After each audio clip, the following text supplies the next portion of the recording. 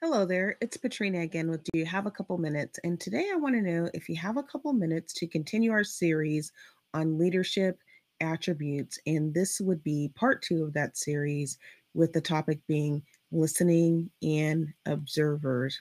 The main thing I want you to take away today is that great leaders don't do all the talking. Once again, great leaders don't do all the talking. Great leaders do take time to do a lot of listening to understand what it is that their people need to be able to provide the support and the tools for them to do their job, to understand the experience their people are having so that they can help them along through that journey and through that growing and learning process.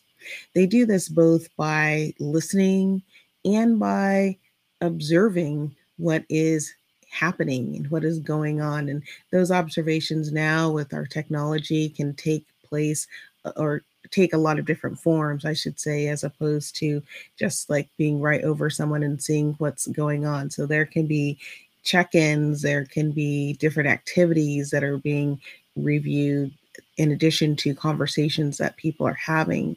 But the main thing to remember here is that good leaders don't just have one way communication, they have two-way communication.